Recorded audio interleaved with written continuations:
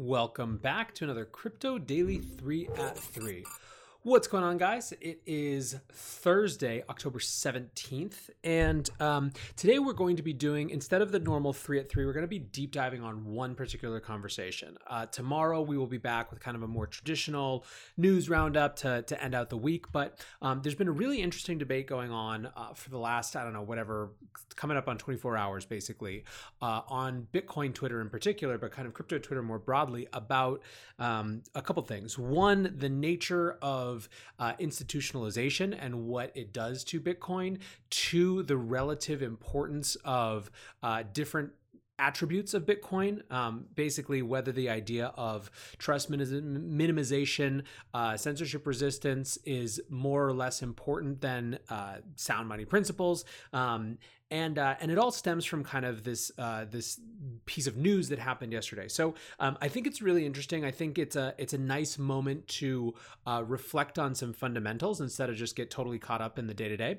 So let's dive in. So I'll kick it off with this tweet from Nick Szabo yesterday. Multitudes and charlatans have entered the cryptocurrency and smart contract spaces who not only lack cypherpunk sensibilities, but hate cypherpunk values, including the values such as trust minimization that give cryptocurrencies like Bitcoin their market values. So that's kind of a nice setting of the tone of the debate. But let's go back to last night, or I guess yesterday, when Jonathan Levin from Chainalysis posted this. He says, "Today is my proudest day at Chainalysis. We enabled the US, UK, Germany, and South Korea to take down one of the largest child abuse material sites. Law enforcement in 38 countries made 330 plus arrests of alleged pedophiles and rescued 23 children from abuse." So obviously this is a really interesting story around law enforcement taking advantage of the traceability of Bitcoin to bust up a child sex ring, and so this generated a lot of discussion. For on the one hand, no one, I think, it wants to be in bed with child predators. On the other hand, it brings up these questions of the nature of traceability of Bitcoin. How important is it to Bitcoin's value proposition that it can be used for things which are deemed illegal? Are there, in fact, different types of illegal based on the context and setting? So last night, the first kind of salvo in this after this news story broke was Joe Weisenthal, who you'll see will be at kind of the center of this conversation today, from Bloomberg. He wrote, "Every time there's a big criminal bust involving Bitcoin and people's identities are revealed, the hodlers come out and say, 'We never said it was anonymous. The blockchain is public. Everyone can see it. We just claim it's permissionless. Sorry, but that's garbage. Here's why.'" And he goes into a bunch of different things about digital gold and yada yada, but I think the real key quote is here. "In my opinion, the theoretical value that Bitcoin stores is the freedom to transact. If you're deplatformed from the banks because your views are unpopular, odious, or illegal, nobody in the Bitcoin ecosystem can prevent you from transacting. So if Bitcoin can't offer anonymity to its users when they do at times have to transact, then it's useless because if you can be identified by the government, then you can be punished and therefore de facto censored." So this created its own little mini firestorm. Some people hated this take. Other people were affirming of it. But I think that this, one thing to note here is this idea of the danger of words, particularly in the context of Twitter. There was a huge amount that was about this idea of useless, right? Like this wasn't a debate about relative prioritization of value propositions of Bitcoin. It was the idea that if you didn't have the ability to transact anonymously, it was useless, right? And people took umbrage with useless. However, so some folks like Nick Carter here, he says, "This is a good take. People celebrating Bitcoin's traceability are drinking a poison chalice. However, we don't have a good privacy enhancement that doesn't compromise audibility yet." And he says, "You capture one of the key tensions and paradoxes in Bitcoin. People don't like to think about that stuff." So that was kind of yesterday, right? So plenty of people were jumping down Joe's throat already, but it wasn't a full-fledged, full-on kind of, scream fest yet in classic Bitcoin Twitter fashion. Then this morning, Joe published this. So he says, "In today's markets newsletter, I wrote about how the point of Bitcoin is to do the transaction that in all caps, the man doesn't want you to do, including illegal transactions. And the allowance of a Bitcoin ETF would essentially be a big subsidy to this market. So before we get into the reaction, effectively what he's saying is that there is a symbiotic relationship between the speculators who are in this game just for money and the folks who want Bitcoin to be outside of the purview of the state, outside of the purview of traditional law enforcement, right? The ability to be something that can move around the system of power as we know it. He's not actually attacking Bitcoin. At least that's not what I got, although that's where a lot of people went with it. However, basically, he is making an assertion, and this goes down. There's no getting around it. If your intention is totally legal or benign or inoffensive, use a Visa card. A blockchain is too computationally inefficient and expensive to waste on anything but the transactions which big business and big government don't want you to do. These transactions wouldn't be possible if it weren't for speculators providing fiat liquidity into the system. The more we see Bitcoin ETFs and other institutional vehicles allow dollars to flow into the space, the more these transactions are able to thrive. This really gets into a question about the nature of the relationship between institutionalization of Bitcoin and what it means for kind of cypherpunk values. So there were a lot of folks who took intense who had issues right away with what he said. So Pomp came out, he said, "This is wildly inaccurate.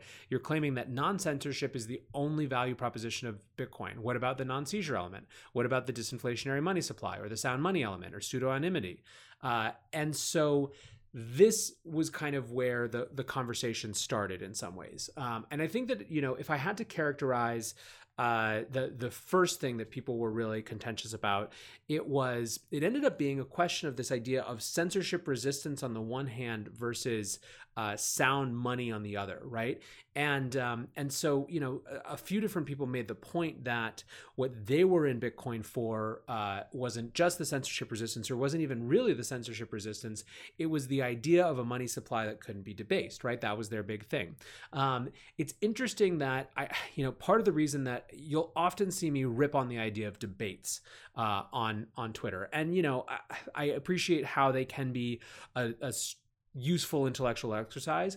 More often than not, they paint people into corners that are unnuanced, that are memeified, that don't reflect the reality and the complexity of the world, and force them to take root in those things, right? So the idea that somehow we started debating about censorship resistance versus sound money and which is better, there's nothing incompatible about these two things. It is a completely reasonable point of view to care about one more than the other based on your personal experience, based on your context, while also still appreciating that they make up a fundamental attribute of Bitcoin.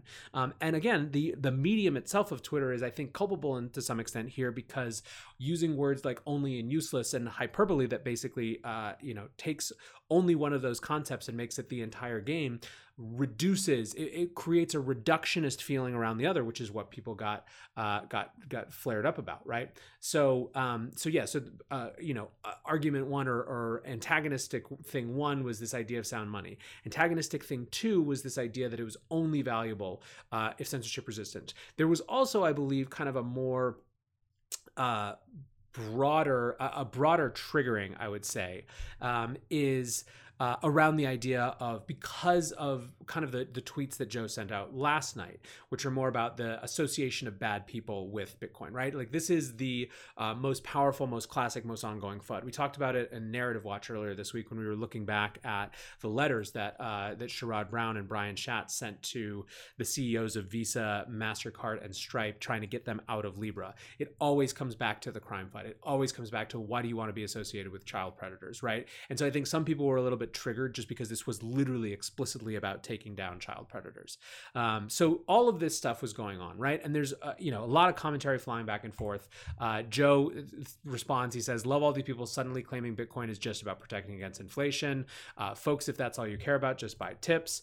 And then he goes on to really qualify his opinion. He says, "People keep accusing me of attacking Bitcoin. No, I'm attacking guys in loafers, jeans, and blazers whose careers consist of sitting on panels, spouting pablum on programmable money and inflation protection, while whitewashing Bitcoin's radical anti-establishment roots." So this is kind of what Sabo was talking about in that first quote as well. And so this, I think, is the actual really interesting debate, is forget like whether sound money or censorship resistance is more important. That's a stupid conversation in my opinion. I mean, I guess that maybe let me qualify that. To the extent that we're ever at a point where one of those, we can't have one without the other, then I guess we have to debate that. But where we are right now, they are not only not mutually exclusive, they're very kind of simpatico. And so it feels to me like that's, again, an artifact of the particular medium and echo chamber nature of where we're having this debate. The more interesting conversation, I think, that does have much bigger implications for this entire industry and for how it develops is the larger question of what institutionalization does to Bitcoin. Can Bitcoin as a non-sovereign, uncontrollable force coexist with adoption and, basically whitewashing through the whitewashing is Joe's word here, through the existing system? And I think that's a meaningful question to ask. And we often dabble into it, right? We often dance into it when we're talking about ETFs. We often touch it just a little bit when we're talking about, different banks and things getting involved with Bitcoin. New products, new derivative products with Bitcoin. We touch on this, but we don't really have this debate straight on about like, is there actually a battle between, the Satoshi element of this industry, of this space, of the Bitcoin world, and the folks who are going for ETFs, right? The people who are trying to regulate this, the Winklevi. Like, that's a meaningful question. And I don't necessarily think that there's a clear answer. People have lots of different and complex feelings on this, right? So let's look at Udi. He says, I think he's right. We're losing, in this case, he's referring to Joe Weisenthal again. We're losing track of the fundamentals lately in the never-ending quest to get rich old men to like us. You have Nick Carter, who posts a cartoon. He says, the stalwart versus Bitcoin Twitter today. For those of you guys who are listening, it's a picture of kind of the folks who are listening to Jesus and saying, shut up. And he says, most people rejected his message. They hated Jesus because he told them the truth. Nick goes on to qualify. He says, here's the non-trollish version of his point. If you want Bitcoin to be a milquetoast, palatable, neutered thing, fully surveilled and transparent, so it can be perfectly integrated into the financial system, it's probably not useful for much anymore. And, there were other folks who were kind of on the other side of this. So Cameron Winklevoss says, have you ever used blockchain forensics tools? If you did, you would realize the early folks who thought it was a good idea to use Bitcoin for illicit activities weren't best and brightest. It's a failed use case. Appreciate your contrarian view, but this native narrative has been debunked. I think this point following up that Alex Gladstein makes is incredibly important. So this is directly following that tweet. He responds by saying, people use Bitcoin to break the law all the time. I'm mostly referring to A, unfair laws imposed by authoritarian regimes, or B, international sanctions. But either way, it's a powerful tool for people to circumvent financial barriers in Iran, Turkey, China, Venezuela, etc. Gladstein is the chief strategy officer for the Human Rights Foundation. He's helped Peter McCormick get his new Defiance podcast up and running. And I think that this is a really important point, that when we're having this conversation, we're having it from the very particular context of, at least for myself, obviously you guys are from all over the world, so you might be experiencing things differently, which is, by the way, one of the things I absolutely love about Twitter. But when I'm having this conversation, when I'm seeing basically a bunch of New Yorkers have this conversation together, there is a very particular context for this conversation. And what Bitcoin means to them and what lawbreaking, more importantly, means to them is something very different from people who are living inside capital controls that are entirely politically motivated, for people who are living inside just hyper-controlled regimes, right? And so the idea of being a force outside the law, we can't just get lost in the context of that, or we can't assume that the only context for that is U.S. laws, and that what we're talking about when we're talking about lawbreakers are these child predators on this site that was just shut down. We're talking about people who are trying to live, and this idea of a non-sovereign money for them is something that's very powerful because it allows them to move in and around systems that are designed to be unjust and designed to perpetuate power.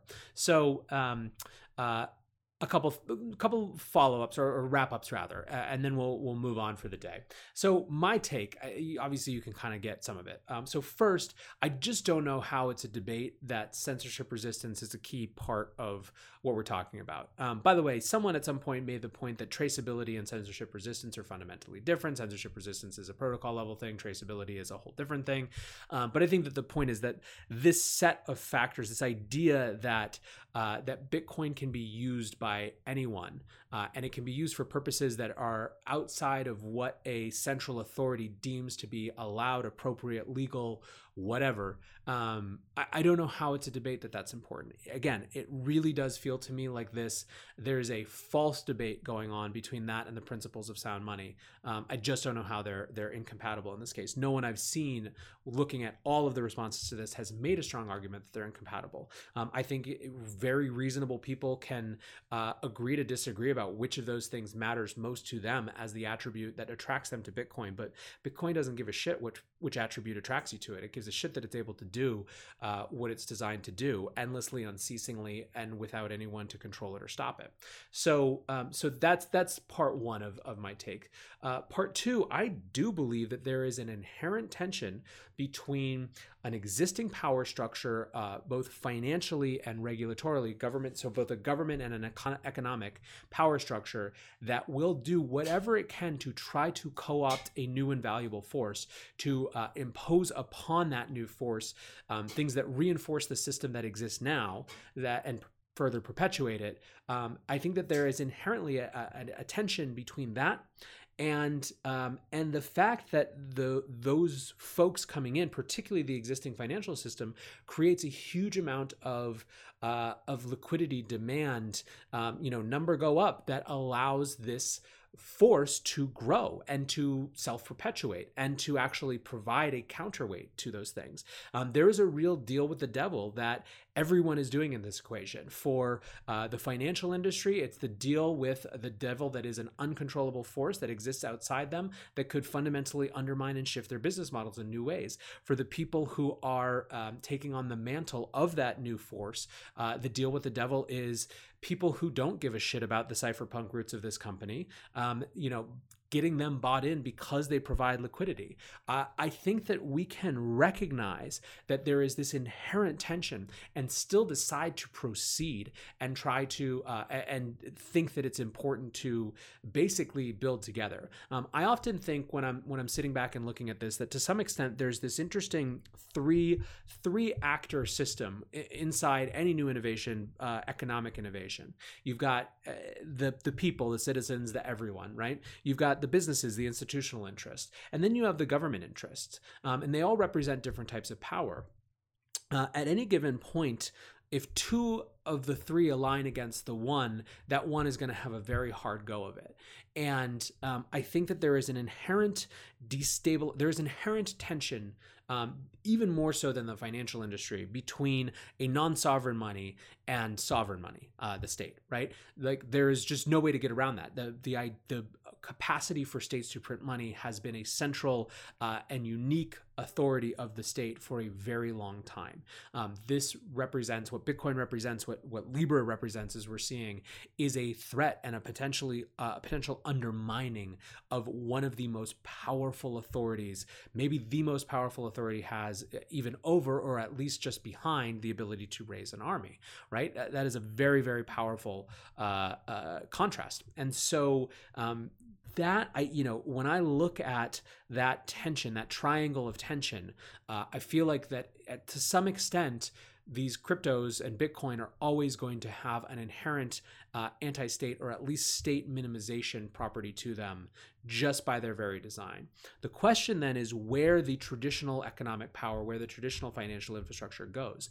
Do they get co-opted into the state power system that doesn't want this, that doesn't want to see it, so that between the two of them, they just basically kind of cut out all of the powerful thing that's new and represented in Bitcoin, and maybe shift to whatever, the corporate controlled digital money that is backed by Fed digital money or whatever, right? That's one possibility. The other possibility is that you get those unstoppable forces like Bitcoin plugged into the financial system such that there is huge economic interest in them being able to exist, right? Again, if big companies are making big money from Bitcoin in ways that don't fundamentally undermine the things that make it Bitcoin, the things that we're debating right now, then all of a sudden that triangle of tension has the citizens who want to see a different system, who want this non-sovereign force, money force, to exist in the world, aligned with big economic interests. And that creates a lot of leverage vis-a-vis the government and state power, and what flexibility and freedom those protocols and new ideas have to flourish. So anyways, the point of all of this is to say that just because there is an inherent tension between the economic power structure that exists and the citizens who are kind of trying to assert something new, right? The broader Bitcoin community, just the nature of the protocol itself, doesn't mean that there aren't still that the central power of this whole thing, this whole experiment, is in their alliance. So, I guess just a couple people reaffirming that. So you have Lucas Nuzzi over here saying the thing is Bitcoin's compliance is fully malleable. ETF issuers can buy recently mined BTC and offer spot trading in a siloed surveilled market. Next door, hacker is buying a VPN sub with shuffled BTC. The duality exists today because Bitcoin doesn't discriminate. Angus Champion wrote, with the stalwart making everyone angry this morning with his column, I thought I'd bump the article I wrote in January to inject into the discussion traditional finance speculation and the on-the-ground actual use case of Bitcoin can coexist, and it's not a bad thing. That was on Coinbase. It was called The Coming Bifurcation of Bitcoin. And then this is another great article, but that's neither here nor there. So I guess the wrap up for me, and the last point I'll make, is that this is an actually awesome conversation on crypto Twitter, on Bitcoin Twitter. Unlike the stupid amount of conversation yesterday about who wore a friggin' shirt to some panel and whether there was, whatever on that panel, like that was helpful to no one except the people who are basically just their entire business model is media attention. Instead, today we're having a real conversation about a really important thing, which is the nature of how these interests converge and where they diverge, and what should be our response and what should be our responsibility. So I'm really pleased to see everyone who's involved in this. I encourage us to talk about this stuff more and the stupid irrelevant crap less. So that's my soapbox for today. Like I said, tomorrow we will be back on the news tip. Thanks for listening. Thanks for watching, and I will see you guys tomorrow. Peace.